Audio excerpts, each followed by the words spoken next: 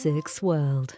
Hello and welcome to the Physics World Stories podcast. In this episode we're going to explore a technology called Li-Fi, which will see your internet connection coming through light bulbs. We talk to a cybersecurity expert and we hear from an ethical hacker called Freaky Clown. That's all to come, but it was all sparked by one of the conversations I had for last month's episode when I travelled to CERN to talk to some of the people involved in the birth of the web 30 years ago. One of the people I spoke to was Jean-Francois Groff. He's the man who was seconded to Tim Berners-Lee to help him create the web in those early days. He's still working on web-based technologies today. And this bit of the conversation got cut from last month's episode because, as you probably noticed, it was quite long enough already, but I wanted to share it with you now. Jean-Francois began telling me about how the introduction of HTTP had improved on FTP, which made the accessing of information through the web much quicker, bringing concerns to those who were close to it at the time. Okay, HTTP was more efficient than FTP, but because it was more efficient, it had the potential to create a lot more stress on the network, because if it's so easy, you just click and you get the document, it consumes bandwidth. And a bunch of experts, including at CERN, Brian Carpenter, who became chair of ISOC afterwards, Bob Metcalfe of 3M, really high-tech guys, they said, hey, the internet's going to crash. If the web gets any sufficient traction, it's going to crash the internet like crazy, And that didn't happen because the telecom improvements went faster than we expected. And today I am amazed that in my household I can have two of my boys, playing online games while listening to music, which is also streamed, and chatting on their keyboard. And so the people are multitasking, but the household has like 4 streams per person. I sometimes watch something while I work on something else as well. And it's all, going. Netflix. Bill Gates imagined in the 90s, okay, let's do a video distribution service. And people said he was delusional. Really? That's printed words from experts said Bill Gates is delusional. I think he had learned from his mistake that in 81 he said, hey, with the IBM PC you got 640k of memory, that's plenty. Who would ever want more than 640k? What use could there possibly be? Right? Yeah. Which, when the biggest computer at the time had 64k, it made sense. We'll give you 10 times as much. What else do you want? So he learned that mistake, and he said, we're going to have video online. You'll have the whole world at your fingertips. Then you realize, okay, we're not going to do this with Microsoft Network, we're going to do this with the internet. And he switched. But today you have Netflix, which started as a video rental company, where they just mailed you the disc. But then now they're producers. They produce video. So anything that takes less than video is trivial, the consumption of data, so I'm not worried at all. Most of us still get our internet through wires under the ground, but the future promises that many more people will get their internet from satellites in low Earth orbit. There's something happening in the next 2-3 years.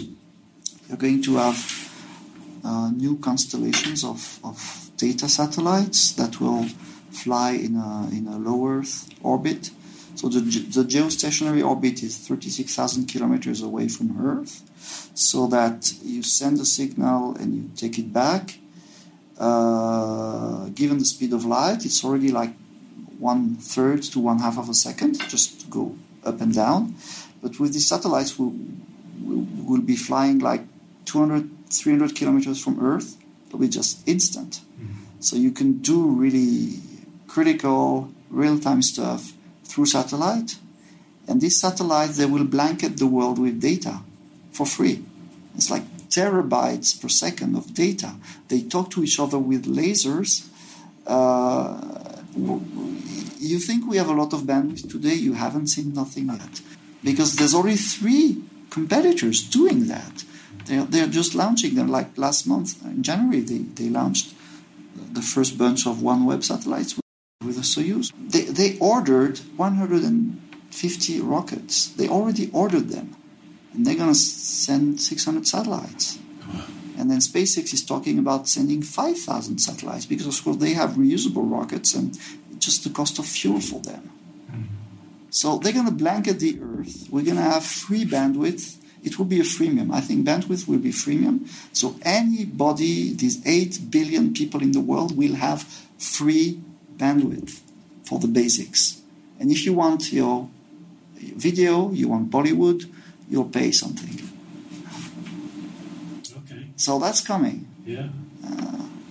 I'm very excited about that. That's what I'm working on I'm working on applications which will make use of this universal, free bandwidth. Now, sadly, for obvious reasons, I can't tell you about what Jean-Francois is working on, but it all inspired me to want to know more about future technologies around the web. So I spoke to Professor Harold Haas, Professor of Mobile Technologies at the University of Edinburgh, and a man who hopes that one day there will be wireless data streaming from every light bulb using technology called Li-Fi. Well, Li-Fi is basically wireless communications that we know of in current systems where we use Wi-Fi or cellular networks using radio waves. And Li-Fi has a similar effect of transmitting data wirelessly, but we are not, unlike the current systems, we don't use radio, we don't use RF spectrum, we use the light. We use visible light and infrared light to transmit or to build essentially wireless networks. And that has been enabled by the LED revolution. So LEDs are at the heart of Li-Fi technology. Basically, what we do is we take a light bulb in a room, and the light bulb would basically provide a service which is illumination, but with Li-Fi it becomes a communication device. So it becomes a wireless router. It becomes a device you connect your laptop with, your smartwatch with, your smartphone with, and you have bi-directional mobile communications using light illumination. Oh, the benefits are manifold. First and foremost, the main reason why I've been looking into this maybe now 16 years ago is the spectrum crunch. So radio communications, if you go to an airport, if you go to a hotel, if you go into crowded areas, we all have suffered a very poor wireless connectivity with very low data rates, and that is one of the reasons is that the wireless data traffic the data traffic per year increases by about 60%. So every year we need and demand more wireless data traffic. And that's an exponential increase, but the radio spectrum is limited. It is fixed. It's very, very scarce. And as we see now with the auctions looming on 5G spectrum, it is a very scarce and expensive resource. However, the visible light spectrum is also part of the electromagnetic spectrum, but it's free and it's huge. It's about 2,600 times larger than the entire radio spectrum, where we include sort of the infrared in that as well.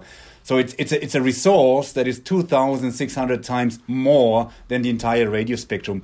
It's free, it's safe, and it's secure in many regards as well. So it is. Therefore, the reasons why we do this is the spectrum crunch. We basically unlock wireless connectivity in all the AI-driven smart world where things reside in the cloud, and you have your smart autonomous vehicles and drones and cars, and you make your home smart. So wireless connectivity is sort of a nervous system that we have to build in order to enable that vision of smart connected devices. So, and that requires that. And then the other advantages I've alluded to is security. I mean, light can be contained spatially much better than radio. First and foremost, light doesn't go through a wall. So if you are sitting in your room with your four walls, and you can be assured that your neighbor in the neighboring room won't get access to the wireless data you send via light. And that's a profound advantage in a world where cybersecurity becomes more and more important, especially when it comes to autonomous vehicles, autonomous cars, autonomous drones, that you don't want to turn into weapons, and therefore you need to have a very strong level of security around that connected device. And the other one is healthy. I mean, the World Health Organization has still classified some of the radio communication system as potentially carcinogenic. But it's not proven. There's no evidence. But if we use light for data communication, we can be assured that we are not having any issue around safety and security. And then there's additional advantages. Is for example, light can be used in areas where radio can't be used. For example, in intrinsically safe environments, petrochemical plants, in oil platforms, and it can be used where radio doesn't work simply. It is underwater. So you can't have wireless communications between remote operated vehicles underwater, but you could use their lights to connect and exchange data between the vehicles, or also from the vehicle, from a submarine basically to a ship, for example, using the visible light spectrum. Would I have to have my light turned on in order to have my Li-Fi? Light illumination is one service. I mean, I always compare it to a smartphone. I mean, a smartphone evolved from a mobile phone. The first mobile phones supplied one service, is mobile telephony. Now your smartphone, I mean, you run hundreds of applications. The light bulb will see a similar transition. At the moment, it provides illumination, one service. But with Li-Fi enabled, it will become a platform. It will be able to provide many, many services, meaning that you can turn off your light to a level that you won't be able to recognize it, but it would still be able to transmit data. So that can be done technically by using the infrared spectrum, or it can be done by dimming them down and using very low signals for data communication. So that is all possible. How far away is this? When is it a thing that exists now? Have you demonstrated it? Yes. I think I found it Pure Li-Fi, the spin-out company in Edinburgh, and they basically sell modules, the technology that enables sort of use cases with light communication technology.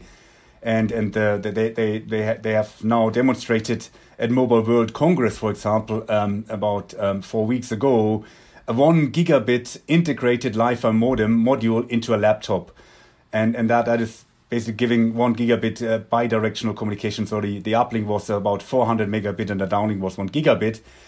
But it also is basically demonstrated in the past via dongles and luminaires. So Pure Li-Fi has partnered with Lucibel, a French company, where they have integrated their technology. So it is out there in 20 countries in more than 100 use cases where Li-Fi technology is deployed. For example, we have also equipped a school here in Scotland, in Ayrshire, the Kyle Academy, one classroom equipped with Li-Fi. But if I wanted it in my house, would I have to have my house completely rewired? No. You can use technology that is called power line technology. So basically that does what it does. It connects to your ISP provider, your ADSL port, and then uses the two wires, the mains power supply, to distribute the data in a house. And then it reaches the lamp, and then from there you take it and distribute it. That's one way of doing it, using retrofits. In new installation, you would use Ethernet-powered lights. It's a standard called Power over Ethernet, PoE, and that means that the lamps would be simply connected to a data cable that also at the same time provides power. Has a big advantage in the installation cost because you wouldn't need an electrician to install such lamps. So power over Ethernet enabled lamps is sort of the lighting technology of the future and is used in many new installations. So these are two options that you could use now. But in terms of the distances that this can travel, I think that really depends on your light. So, for example, imagine a car headlight. Use the latest technology. That covers 600 meters. And that would be the distance that you would basically be able to send your Li-Fi links when you think about car-to-car communication, for example. But if you think about your illumination at home, it basically is designed to cover about 3 to 4 meters, and then that is also then the communication range. It really depends on how your luminaire is structured and designed, and how much power is getting out of it in terms of optical power. You could use basically any light source to transmit data. For example, if you think about the status light of your kettle at home, or your fridge, your freezer, at the moment it just signals the state whether things are on or off or standby. But now imagine you can transmit a gigabit data out of it. You then can connect that device to the internet. You could do predictive maintenance. The device could be intelligent, basically realizing that a kettle is about to break, the heating wire is about to break in 2 weeks' time. The kettle could start searching Amazon for good deals and order itself from Amazon, and basically without any human intervention. I mean, you really could create an entirely new sort of smart world with building these kind of systems. So yes, you can use basically any light source to do that. If it's a beam, if it's a laser beam, or whether it's a sort of a illumination with a very broad, wide coverage. With any new technology, there are barriers and hurdles to cross. This is a disruptive technology, I would argue, because it's a multi-trillion dollar industry that is governing wireless communications. It's the RF communications industry. There's billions and billions of investment into that technology. And for example, a good example is 5G. There is a huge investment into 5G, and obviously, understandably, the industry wants to monetize these investments, and therefore they are perhaps not commercially very interested in bringing yet another wireless communication technology onto the market. I think that is a commercial barrier that we see. On the other hand, if you look at the lighting industry, They face a fundamental problem, because the LED light bulbs, they last, if it's correct what's on the package, 20 years and more. So that industry won't sell these devices anymore, and they need to diversify. And one way of diversifying is basically sell light bulbs that also provide communication capability. So there's a diversification avenue to create new business models in that industry. So therefore, I always see this as a pull and push mechanism. I think Li-Fi will be pulled into the markets via the lighting industry, and it will be then pushed into the wireless communications industry, because it's inevitable. As we need more spectrum, we need more data communications capability, so it will eventually be adopted in a broad sense. But they are primarily commercial barriers. So technically, I think there's a lot of work being done by others, by us, and so on. So that the integration at the moment is a challenge of miniaturization. So miniaturizing the existing technology into smart little modules, chips that would then be basically subsumed into smartphones and laptops and lamps and smartwatches and so on. So that is a standard process that we know, but it's primarily commercial challenges that we are facing. And are the speeds currently that are they comparable? In terms of the raw speed, the commercial products are in the same range as you have with Wi-Fi or lower. And that is primarily because we use off-the-shelf LED lights that have limitations. And also the integration and the miniaturization is one of the reasons. However, having said that, this year, Pure Li-Fi have demonstrated 1 gigabit at Mobile World Congress, and that is at the upper end what you would currently achieve with Wi-Fi. We see a pathway, a roadmap to basically take that 1 gigabit to 10 gigabit, from 10 gigabit to 20 gigabit, from 20 gigabit to 100 gigabit, and from 100 gigabit to a terabit. So we clearly see that roadmap, and I'm actually starting with collaborators here in the UK, a research project in 1st of April that looks at terabit wireless connectivity at home and in buildings. So I think we have a clear roadmap towards achieving that. But yes, we are at the start of things, but we always forget when we think about Wi-Fi that 15 years ago, Wi-Fi was a dongle or a module you had to integrate into your laptop separately. It wasn't by default that your laptop was Wi-Fi enabled, and it's 15 years. It's not long ago. So we tend to forget that every technology has an introduction curve, and we see the similar thing with Li-Fi. But as I said, we have more than 100 use cases in more than 20 countries. So the adoption is increasing, and we are at the bend of a hockey stick in that regard. I mean, who would have foreseen the success of the smartphone? I mean, that's part of the internet. And the mobile computing was basically the killer app that people were looking for when they thought about 3G in mobile communications. And that also is a bit of a challenge when you try to build business models, when you say, I want this kind of investment to achieve X, Y, Z. You really can't predict technology. It is very much depends on how people like it, how much it is taken up, and how the technology can reach end customers and how they use it. And I mean, with the internet, I mean, we are still not sort of at the end where this all will lead, but it has profoundly changed our private lives and our businesses, in a sense that we are talking now of the fourth industrial revolution, and that many businesses are now basically rely and depend on the internet to exist. Otherwise, they won't have a business, and that dependency is enormous. And I think if you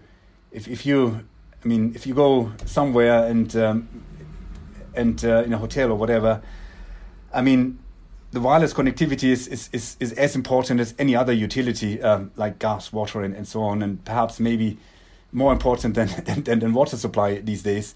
So it has profoundly been part of our DNA of our modern societies that can't be taken away. Li-Fi is a fascinating bit of technology, and it calls to mind the smart homes of the future, or even today, with everything from the doorbell to the central heating connected to the web, a concept known as the Internet of Things. And while Li-Fi might be more secure than Wi-Fi due to being contained within the walls of the house, everything being connected to the internet does flag up security concerns. I caught up with Dr. Jessica Barker, named as one of the top 20 most influential women in cybersecurity in the UK, and co-founder of Sygenta, a company dedicated to helping businesses with their cybersecurity. We work with all sorts of different sectors, and we look at the technical, the physical and the human side. So we do technical testing, of their networks. We do awareness raising of employees, because a lot of the risks come from how people engage with technology without necessarily knowing that they are engaging in risky behaviours. And then also physical security, how easy is it to break in? How good are the CCTV cameras? Things like that. Something of a buzz phrase or buzzword recently is the Internet of Things. Yes, it's kind of like your smart TVs, internet-enabled kettles, which, of course, we all want. Lots of people talk about kind of internet-connected fridges, but I'm not sure how many are actually out there. Yeah. But, the fact that you can't buy a TV now that isn't a smart TV, and, people having their doorbells connected to the internet, Wi-Fi cameras in the home, that kind of thing. Well, I'm buying a fridge at the moment, and you can buy an internet-enabled fridge, but they cost nearly £2,000, and I don't really know what it offers apart from automatically ordering food that I have run out of. Yeah. Which I'm very capable of doing, and there is a shop at the end of the road, so it's not a problem. You can always use Alexa or whoever to remind you to buy such food. This is a question I have, is how much do we actually want these things? And how much do the manufacturers look at whether we want them? Or is there just an assumption that because they can do it, they will? So you then, the old Jurassic Park quote of just because you can do something doesn't necessarily mean you should. Mm-hmm. Obviously, some of the internet connected stuff is great and probably very helpful for people.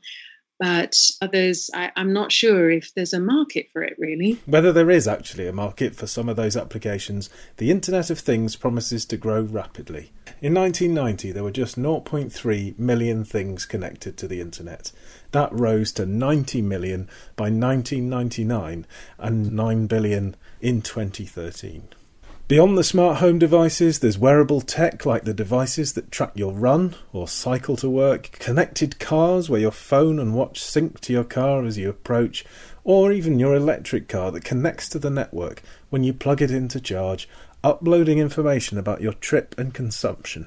Entire smart cities, applications for agriculture, healthcare, retail, and energy with smart grids being able to monitor and quickly rectify power outages, diverting power to specific areas or even recognising outages in individual homes.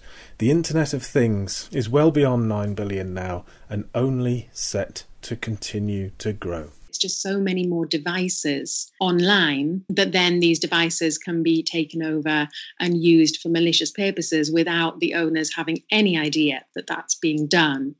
So we actually have seen, in a way, an Internet of Things cyber attack. So there was a distributed denial of service attack on DIN. I think it was a couple of years ago.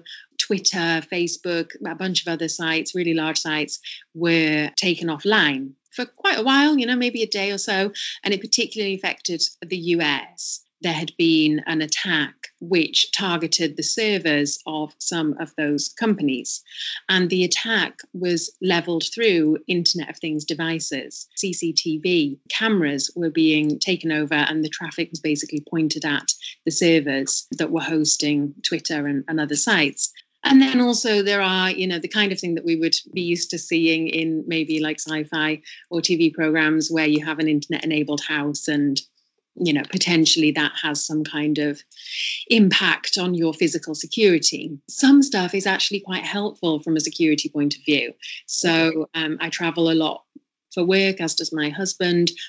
So actually being able to turn lights on and off at random times and stuff like that is actually quite helpful from a physical security perspective. But I guess there's always the danger of people that you wouldn't expect. So maybe like the teenager in your neighborhood, wanting to just cause a bit of trouble and trying to target people that way. How much that kind of attack is going to affect most of us day to day, probably not very likely yet. But we're thinking about Internet of Things here in relation to the home, but we now have lots of companies, of course, that are embracing Internet of Things. That then presents just another attack surface for cyber criminals who are already targeting companies of all sorts of sizes through other means. If you have lots of internet-enabled devices, then that opens up just another surface area that the attacks could take place. One of the ways companies can test and improve their cybersecurity is to employ the services of an ethical hacker. I spoke to one known as FC, or Freaky Clown. What does the head of ethical hacking do?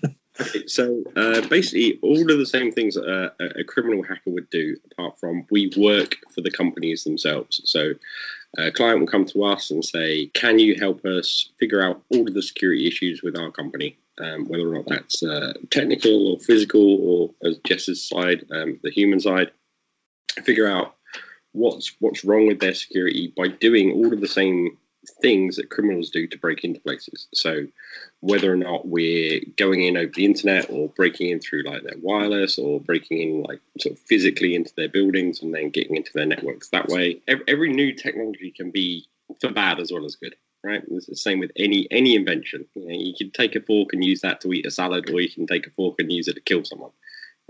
Every single technology has a bad side to it, and you have to always be thinking about how would criminals use this in order to do what they want to do, which is generally make money. But how could somebody make money out of my Wi-Fi coming from my light? Well, very, very easily. So if they took over your network connection that you believe is safe, then they can start capturing all of your details that you use to log onto the bank. They can then log onto the bank as impersonating you and steal all your money, or they can just take stuff about you, and literally steal your whole identity and start, opening up credit cards in your name and with your address and start sending you stuff that you probably don't want and things like that. So every little bit of information can be used against you in some way. The more stuff there is, the more insecurities there are, the more work I have. So my job is to always make myself unemployable. If security was fixed, then I wouldn't have a job. Simple as that. And that's what we're all aiming towards in this industry, is trying to make everyone secure and put everyone else out of a job so that we can go off and do baking or woodwork or something. I was beginning to feel like the only safe computer in terms of hacking is one that's air-gapped. Now, an air-gapped computer is one which has no connections, wireless or otherwise, to the outside world. But Freaky Clown made me question even the safety of that. Even a computer that's switched off, like encased in concrete, isn't going to be secure if someone can get to it. I've only ever seen one air-gapped system that was actually quite good. I can't talk much about it, but it was actually the only time I've ever seen it implemented well. Almost every time some company comes to us and says, we've got an air-gapped system, it's not. Generally what happens is there are two separate networks, and they'll have some form of communication between them. Generally what we call sneakernet. Sneakernet is basically people's feet, right? So they'll have a USB stick from one thing, they'll transfer stuff onto it, and they'll walk that over to the other network and plug in that USB. That is not an air-gapped network. That's a network with a very, very slow connection rate. And that's how stuff like the Stuxnet happened. That was via a USB stick into an air-gapped network. Stuxnet was a malicious attack against uranium centrifuges for basically weaponizing uranium. And it was an amazing attack. It was a very specific attack. So this USB device was plugged into the network. It attacked a very specific controller that basically spanned the centrifuges up too fast, so they literally exploded. And it took out uranium production for some years. Kim Zetter did an amazing book on it. There's a massive backstory to it, and it's a fascinating read. If nuclear facilities have air-gapped computers that aren't air-gapped, then what's the hope for anyone to be able to secure? I mean, what do you do about it? Actually, you know what? It is kind of bad, but it's still better than we had yesterday, right? So every day we get better. We don't really take into account how far we've come. So in like the 60s, 70s, we didn't have passwords on computers. It wasn't a thing. It wasn't needed. As you go through the years, it has got a lot better. We are better than we were a year ago, and it's going to take time. Humanity takes time to solve problems, and the internet is very new. So maybe in 100 years we'll have it solved. But all the time that you're working on it, there's the bad guys working against you, right? Yeah, it's a cat and mouse game, and it will be with everything. Like, we'll stop something, they'll come up with something new, we'll stop that, and we'll always end up stopping it. Obviously, one of the technology that we're in the early days of at the moment is self-driving cars. How safe are they from hacking? I don't think they're as good as people think they are. We're already seeing attacks against them, through their visual acuity systems. So there's a thing called like adversarial imaging, which attacks like the road signs and stuff like that. So you see like stop signs with just slight pieces of reflective tape on them that really mess up how a car sees a stop sign. And if a car doesn't stop at a stop sign, well, that's going to be a fatal incident right there. We're already seeing attacks against them. And as with any technology, as it becomes more prevalent, we'll see more attacks against them. And I don't know really how that's going to play out. Again, that's going to be another cat and mouse thing. Sometimes security researchers themselves will highlight things just because it is a security issue. And unfortunately, criminals will see that and be like, oh, this is great. I can utilize this as an attack until it's fixed. But that's kind of a double-edged sword that security researchers have to balance, which is do we tell everyone about this issue that could affect loads of people, or do we keep it quiet? And there's always this really tough call about when do you say something publicly about the thing? And often what will happen is you'll find a vulnerability in a piece of software or a piece of hardware, and you'll go to the makers of it, and often they don't care. They won't fix it. What do you do then as a researcher? You go, well, I've reported this vulnerability to the company, and they're not going to fix it, but it could affect the security of millions of people. So I have to publicly explain it. And that does then open up it's almost like blackmailing the company with like publicity. It's like, we've now told the whole world about it, so you need to fix it. But again, some companies will really go against that and really hammer down on security researchers. Really? Well, is that a money motivated thing? They just don't want to spend money on it, or? Well, it all inevitably comes down to money, but a lot of them, they kind of just react badly.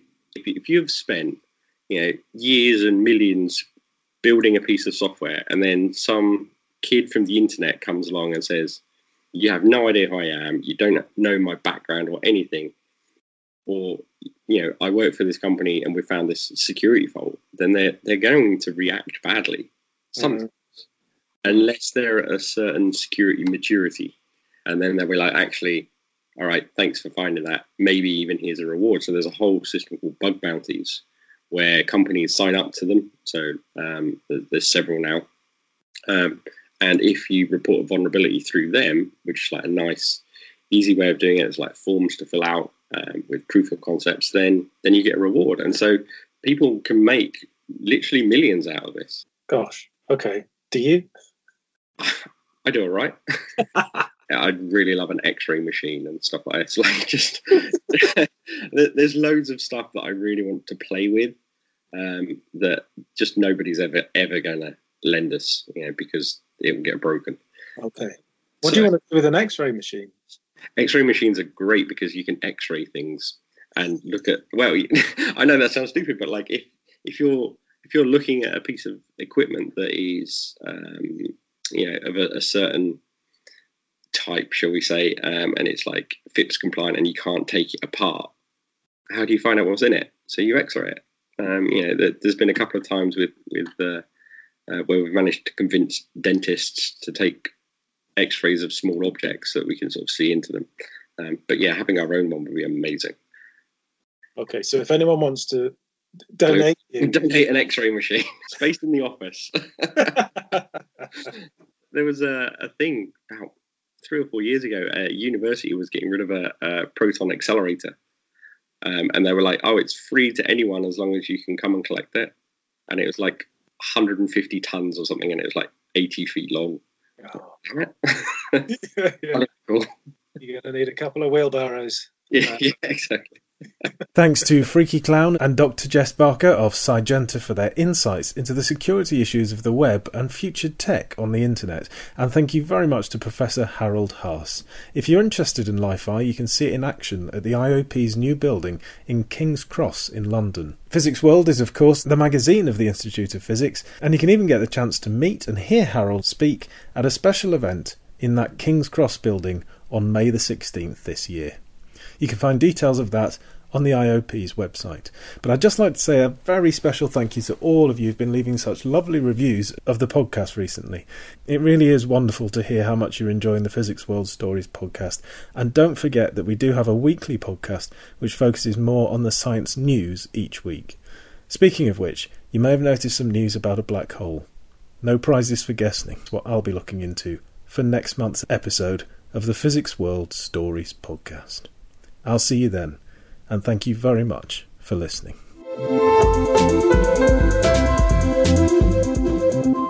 Physics World.